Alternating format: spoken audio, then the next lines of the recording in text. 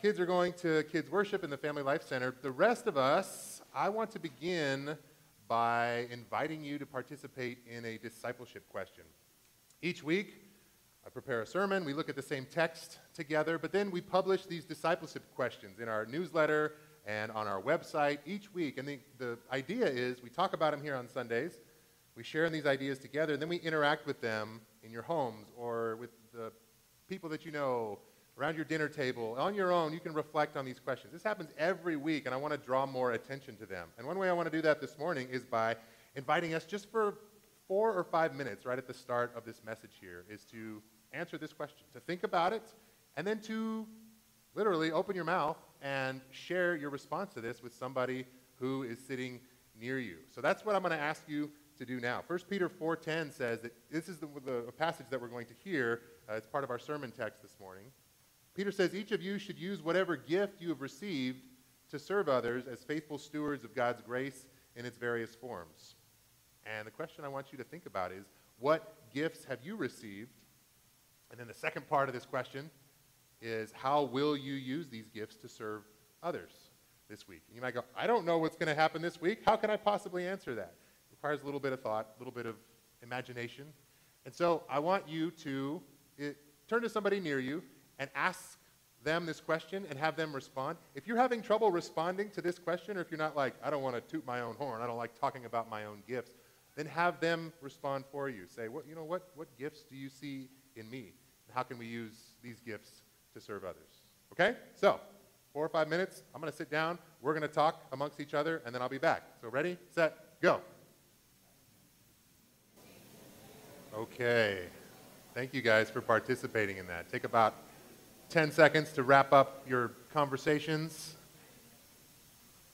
I like, it's neat sometimes when I get back up to talk again and people are still discussing. That's a good thing, because that means that these conversations are valuable, and the things that we're talking about in the message this morning are things that you guys can relate to. That's sort of the purpose of the discipleship questions, is to take this, or this worship in general, from being just an exercise or a ritual that we do, but something that prepares us for what God is going to do through us in the coming week. So I appreciate you guys taking time to reflect on and even share your answers to these discipleship questions. And keep in mind, this is an every week thing, whether we do this in this room, make time to do that, or whether you're just doing it on your own or taking your newsletter, holding it up, and taking a look at it later this week. This is a way to interact with what Peter is telling the church and how God is speaking through these scriptures. I don't know how often I say this. I feel like there's a lot more clarification that needs to happen than I make time to do on Sundays. But this morning I wanted to just take a minute to say, here's what my understanding of my role as a preacher is. You may have not thought about it. You're like, well, we all know what you do. You get up and you do it every week. But my understanding of it and my responsibility in preaching is kind of like, we take the Bible, and I think of it sort of as like a treasure chest. Go with me on this. It takes a little bit of imagination. Think of a chest that has all of these valuable jewels in it, from different periods in time, from different ways that God's people have encountered God throughout the history of God's interaction with people. And what I do each week is I reach into that chest, and not blindly a lot of the time. Usually I'm looking for something, or, we haven't looked at this one in a while, and I hold it up. And you realize you can do this on your own. You can go to this treasure chest and you can say, I want to learn some wisdom from the Psalms, or I want to hear the histories of God's faithfulness to his people. I want to hear the words of Jesus. You probably already do this. When you go to Scripture, you hold up one of these gems and you look at it from different angles. That's kind of what I do, is I go and I say, you know what, I'm going to choose one for all of us, at least just for this time that we're together. And I'm going to hold it up. And we're all going to look at the same one. And what I do most weeks is I spend time in these texts and I reflect on it. So I'm looking at it from Jacob's angle. That's why you get a lot of stories about, Jacob growing up, or Jacob traveling with a lot of kids on an airplane, or like those are illustrations to kind of relate some of the things in the scriptures that we to help us understand them a little bit better. But what discipleship questions do is it gives you the opportunity to look at this same text from your perspective. You're seeing it from a different angle. I hold it up and I say, man, this is beautiful. We say, man, yes it is. But then we turn it and somebody else says, oh, this is my perspective. These are my thoughts on what's happening here. So I encourage you to do that. It's a richer experience when we can interact with them together. And you guys have been very patient for as long as I've been preaching here. You've allowed me to be the one who gets to choose, reach into the treasure chest and say, we're going to look at this one for now. And I'm looking at it from my perspective. That's sort of how I approach it, and that's how I think. You can look back at all of my sermons. If you can find one where there's no text at all, where I'm just like sharing my opinions and thoughts, I'll give you $10 because I don't do that. Every sermon, every message that I preach is done with prayer. It's done through a process, and it's based in Scripture. I'll get off this in a second, but while I'm here, there's kind of two ways that I approach how to use the text in preaching. One is what we're doing right now in 1 Peter, where we'll take a book of the Bible or a section of Scripture, and we'll just go straight through. And we'll say, whatever God has to say to us, that's going to hit us at whatever time we've scheduled that to happen. Like on the 4th of July, we happen to be talking about using your freedoms, not hoarding your freedoms, but being willing to submit those freedoms for the sake of God's kingdom. Wow, that was amazing how that lined up. When we were studying through the Gospel of Mark, we got to a passage on divorce. I was like, man, I don't want to get up and talk about divorce. That's a sensitive subject. This is going to be tricky. I've never been divorced. I don't know what that's like. But there it was in the text. And so I said, okay, we've made this decision. We're going to go through it. We're going to hear all the words, and we're going to wrestle with them. We're going to examine that treasure together. And then the other way to do it is more of a topical. I don't do this as often, but every once in a while, if we want to take the topic of generosity or church practices, elders' responsibilities or something like that, we'll take that topic, and then still we go to scriptures, but it's a little bit more of kind of like we'll be in Acts one week, and then we'll be over here in Romans another week. Anyway, that's just a little bit of behind-the-scenes look. And I don't explain these things very often, but I feel like I want you to know where I'm coming from and what that process is like. So that if you have any questions about, why are we talking about this now? Or what does this have to do? Or sometimes people will say things like, I feel like you were preaching at me. Like you took something that you knew about my life, and you were using the Bible to aim that at me. And I felt either, convicted by it, or I felt hurt by it. So I kind of feel the need to just say, if we're studying Scripture together, and something hits you in a way that makes you uncomfortable, I hope that you don't blame me. If you need someone to blame, you can blame me. But I hope you take that as an opportunity to realize maybe God is speaking through this text and has something that you need to hear in your life. So with that in mind, we're going to go to the next passage in 1 Peter. We've been studying through this summer. We're going to be in 1 Peter chapter 4.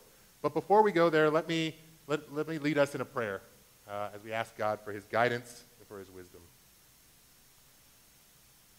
Our Father in heaven, you are a beautiful God.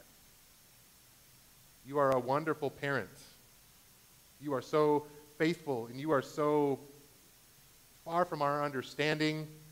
We give you praise. We sing these songs with enthusiasm because they lift you up and say, you are the smartest thing we know. You are the greatest thing we know. You are the best thing we can imagine, and you are beautiful. And the treasures that you give us in your scriptures are beautiful as well. And as we go to 1 Peter chapter 4 and listen to what Peter had to say to a group of Christians who were struggling, a group of Christians who were maybe thinking about giving up, a group of Christians who were made fun of and excluded in society, we pray that we can hear your message for us. I pray that we don't close our hearts to things that you would have us know that may require some changes in our lives this morning.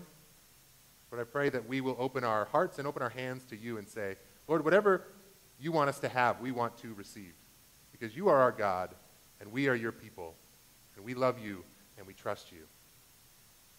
So I ask you to be with us during this time of reflection and study now. I pray all these things in Jesus' name. Amen. Okay, let's read the text. 1 Peter chapter 4. We're going to be in just the first half of the chapter, the first 11 verses this morning. Therefore, since Christ suffered in his body, arm yourselves also with the same attitude, because whoever suffers in the body is done with sin. As a result, they do not live the rest of their earthly lives for evil human desires, but rather for the will of God. For you have spent enough time in the past doing what pagans choose to do, living in debauchery, lust, drunkenness, orgies, carousing, and detestable idolatry. They're surprised that you do not join them in their reckless, wild living. They heap abuse on you. But they will have to give account to him who is ready to judge the living and the dead. This is the reason the gospel was preached, even to those who are now dead, so that they might be judged according to human standards in regard to the body, but live according to God in regard to the Spirit. The end of all things is near. Therefore, be alert and of sober mind so that you may pray. Above all, love each other deeply, because love covers over a multitude of sins.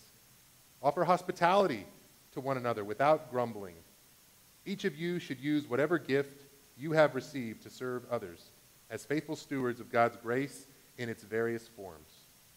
If anyone speaks, they should do so as one who speaks the very words of God. If anyone serves, they should do so with the strength God provides, so that in all things God may be praised through Jesus Christ. To him be the glory and the power forever and ever. Amen.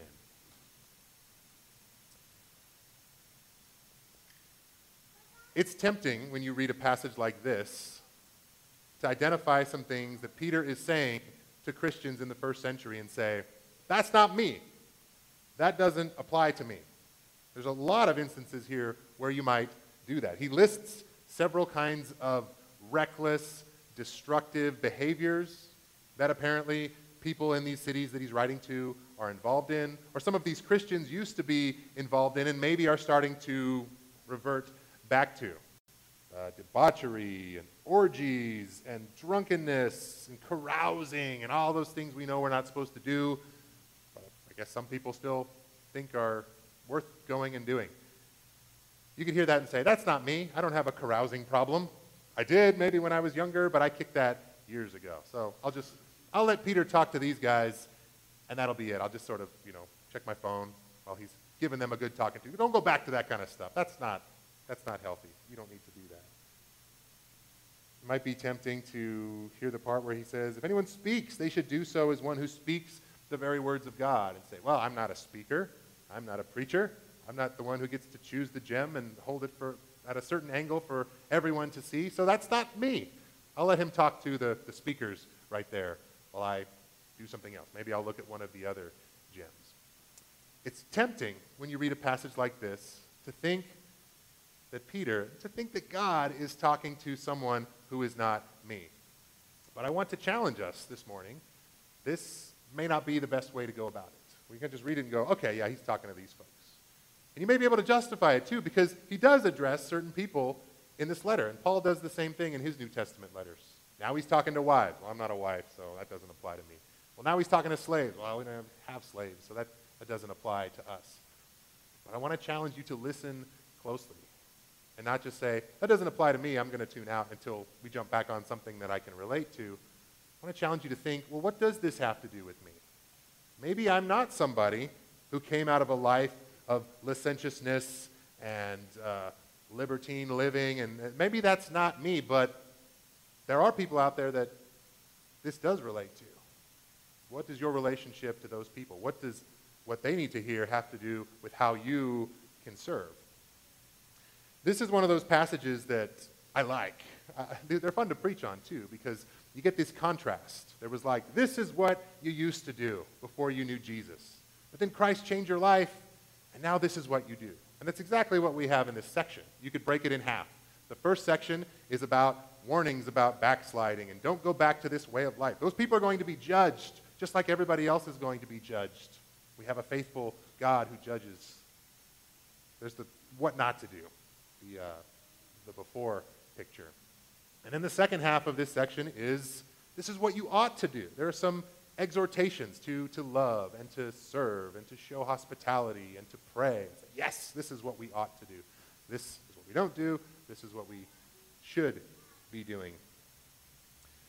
But as I think about the passages that I may avoid or say, hey, these don't have anything to do with me, I want to ask the question, what does it mean for the church to be the kind of environment where we don't just say, you know what, this stuff you used to do, you still shouldn't do it.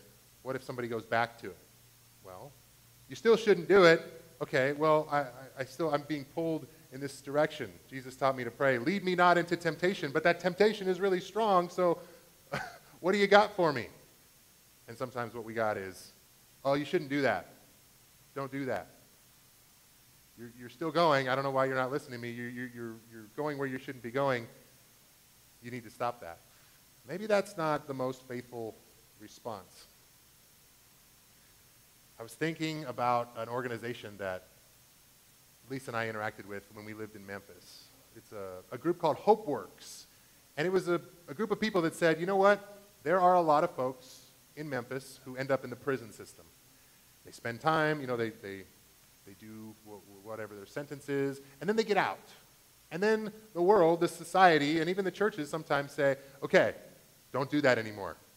But they get out of prison, and they want to get a job, and they want to change their life, but their whole social network is criminal, or the thing that got them in jail in the first place, and the people that they were doing things with, they go back to running with those people, because they're family, they're friends. These are the people that you can trust. So what are you supposed to do? And we stand off and we say, hey, don't do that. But they gravitate back toward things that are destructive. So anyway, HopeWorks was an organization that said, we need to help these people find jobs. We need to help these parolees get housing.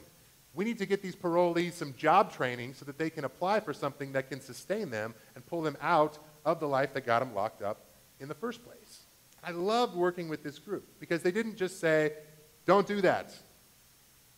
They didn't have a simple, not practical solution. They were willing to dig in. They needed mentors. And my role, I didn't do very much with this organization. I wasn't on their staff or on their board or anything like that. But they said, we just need Christians who will show up once a week and have lunch with these people. Be their cheerleader and say, you know what? You're on the right track. Keep studying those typing manuals. Keep showing up for these life skills classes that we provide. You can do this. And it was great to see people who had tattoos on their faces, spent time in prison, meeting with like CEOs of companies and their dockers, and they're sitting at a table, they're sitting across from one another, and they're blessing each other's lives. They were trying to say, let's break this cycle of people winding back up in prison because all they have is a network of people that can't help them out. This was awesome. I think about this when it comes to the church and people who are coming out of the kinds of lifestyles that we don't approve of. There's one response is to say, hey, you shouldn't do that. I keep saying that, right? But that's sometimes all we got. Well, what do these people need? Maybe like HopeWorks, we need relationships. We need resources. We need to provide ways for people to see a different path that they can take. And I'm not trying to exclude us from this, because you may say, I do relate to this. I feel the pull and I feel the temptation to go back to certain attitudes of before I knew Christ. And I'm not living up to my potential as a follower of Jesus. And that's fine. You can take that on. But I'm wanting to examine what the church has to say in these kinds of situations. Later on, it talks about practicing hospitality. This was what you shouldn't do. But then in the second half, it's, well, we need to stay sober-minded so that we can pray. Okay, prayer is important, and we do that. Above all, love each other deeply, because love covers over a multitude of sins. Good. We should be loving each other. I'm going to come back to that one in just a minute. Offer hospitality to one another without grumbling. Hospitality. That's another one that we might tune out and say like, oh, I'm very hospitable. My house is great. I have people over, my daughter, my son-in-law come over, or whatever. Hospitality is an interesting animal because there's the easy hospitality, the kind that you might expect, the kind that you can give and feel very comfortable. Lisa and I went to Texas, last week? We flew out there with the girls for her grandma's 90th birthday celebration, and it was great. We got some great hospitality from Lisa's aunt. She's got this big house with plenty of beds. There was a pool in the backyard, so the girls got to swim. We kind of got into this rhythm where they were feeding us, and then when the food would run out, there would be new food and new cakes and donuts and things. And I was like, man, this place is pretty nice. It was a good place to relax for a long weekend. We received hospitality, and I was very grateful for that. But we're family too, and so she said that she would. We kind of expected it, and that's how we treat family. That's a good exercise in hospitality, but I want us to maybe channel Jesus' words in the Sermon on the Mount a little bit this morning. Don't just go, I do that. But Jesus challenged them to take it to the next level. You know, I love those who love me. Sure, you do. Who doesn't? But I'm challenging you to love your enemies. So what's Jesus' challenge for us when we hear about hospitality?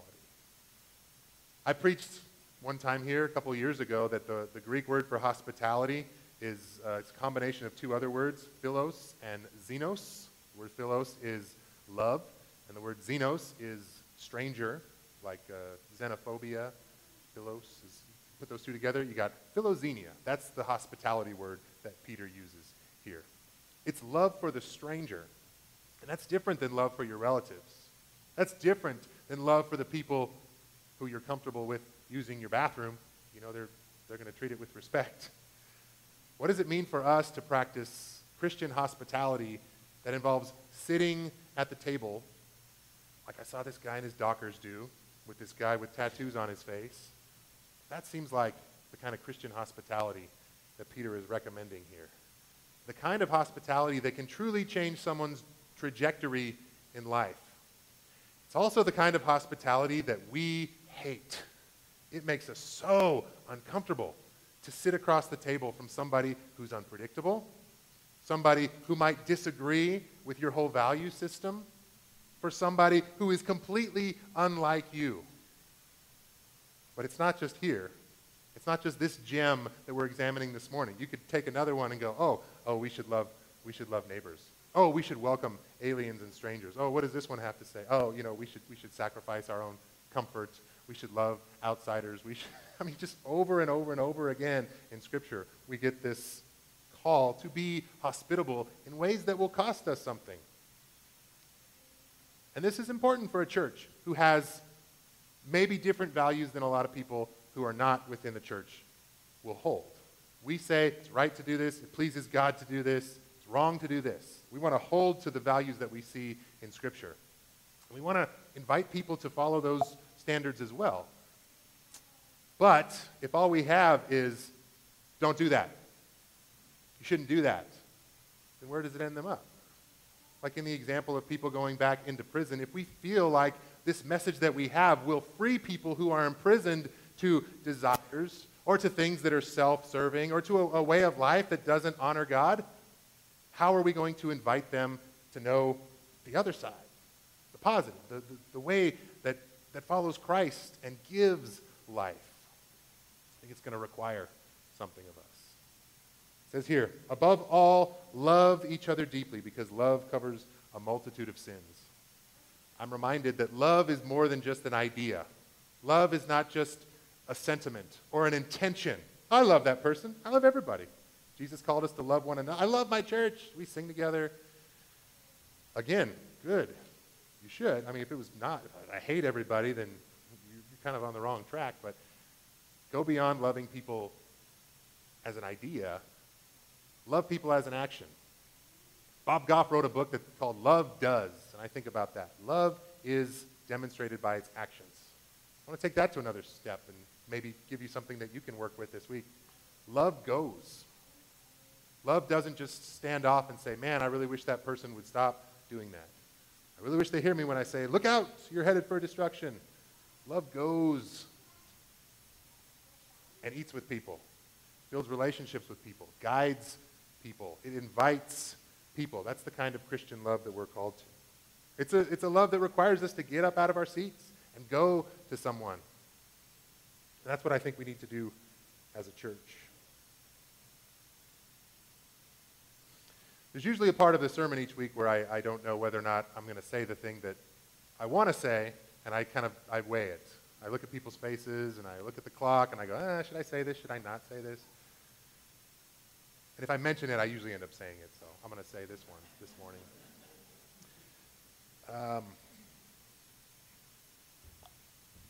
If you believe that it is displeasing to God for somebody who is attracted to someone of the same sex to build that relationship, to establish that relationship, to get married to somebody of the same sex. If you look at Scripture and you say, I don't think that's what God had in mind, kind of what I'm talking about applies here.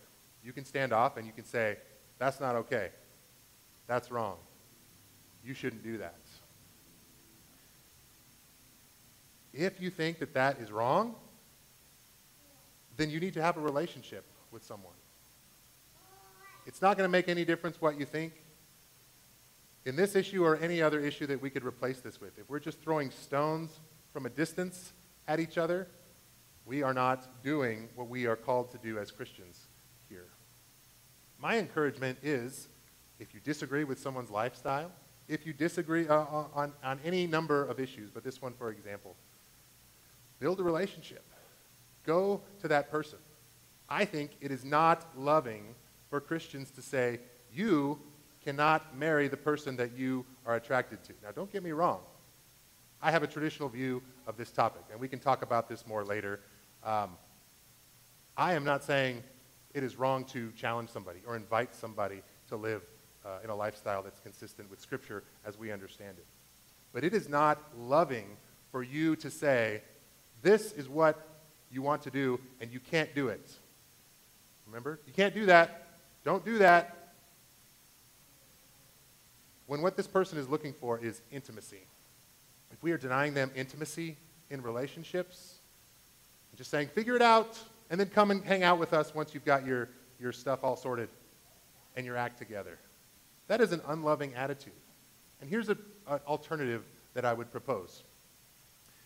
If you don't think that it's okay for someone to marry somebody of the same sex and have that lifelong committed relationship the way that men and women do, then I encourage you to be the intimate relationship in their life, to give them a community that understands them and that knows them and that loves them and includes them. You can still disagree with them. But it's not loving to just shut it down and say, don't do that, as you're not willing to move from your position. Because love goes. I think we need to be willing to go. That was the thing that I wasn't sure if I was going to say or not. And I admit my thoughts on the matter are a little bit disorganized.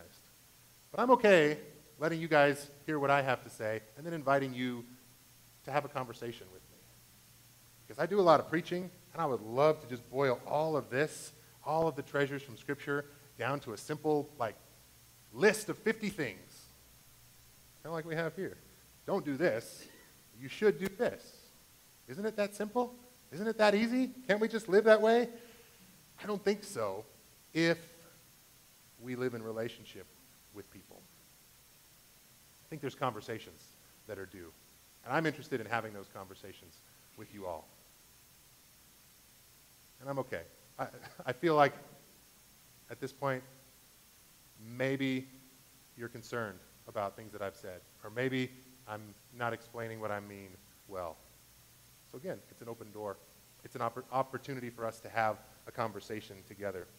But at its core, it's me looking at this and saying, let's do this well. Let's practice real hospitality. Let's show true love that goes and that cares and doesn't just say, yeah, I probably love you, but you're going to have to do all the work and you're going to have to come to me, make me comfortable. This is not about being comfortable. And that's where Peter starts in this section. Starts with a therefore. What has he been talking about this whole time? He's talking about the suffering of Christ.